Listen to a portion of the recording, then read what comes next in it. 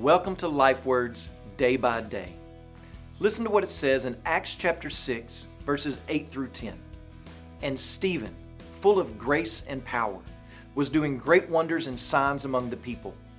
And then some of those who belonged to the synagogue of the freedmen, as it was called, and of the Cyrenians, and of the Alexandrians, and of those from Cilicia and Asia, they rose up and disputed with Stephen, but they could not withstand the wisdom and the spirit with which he was speaking. When you read this portion of Scripture, you can't help but notice some parallels between Jesus and Stephen. Let me give you some examples. Acts chapter 6, verse 5. Stephen, a man full of faith and the Holy Spirit. In Luke chapter 4, verse 1, it says, Jesus, full of the Holy Spirit. In Acts chapter 6, verse 8, it says, Stephen, full of grace and power. In Luke chapter 4, verse 14, it says, Jesus returned in the power of the Spirit. Acts chapter 6, verse 10, they could not withstand his wisdom. Luke chapter 2, verse 47 says, and all who heard him were amazed at his understanding and his answers.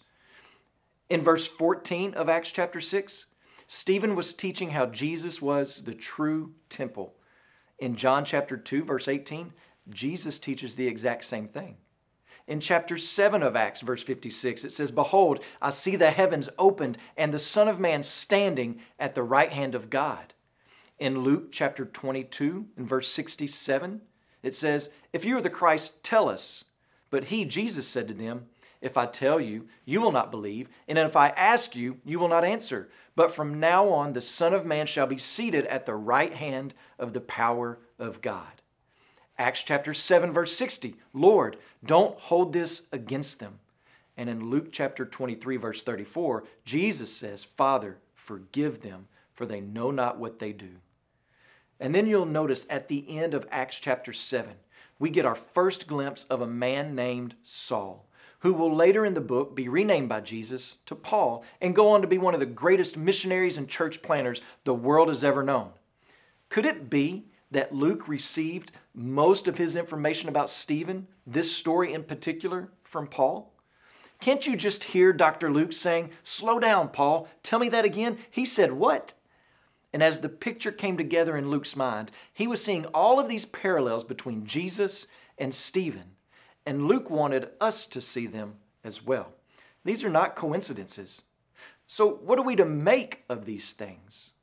Well, Stephen had become so captivated with Christ, so devoted to Christ, completely yielded to Christ, his heart so full of Christ that his life looked like Christ. Plain and simple. And did you know that's what the life of the Christian is supposed to look like? And this comes from walking with Jesus day by day. When you pray today, please remember to pray for Paige Farrell serving in Nicaragua. And also remember to pray for the Bicol Wara broadcast in the target area of the Philippines. And one last thing, pray for our missions movement in the BMA throughout all the world. World Missions Day is this Sunday. If you're not giving through your local church and you would like to support World Missions, you can go to bmamissions.org/World Missions Day and contribute there.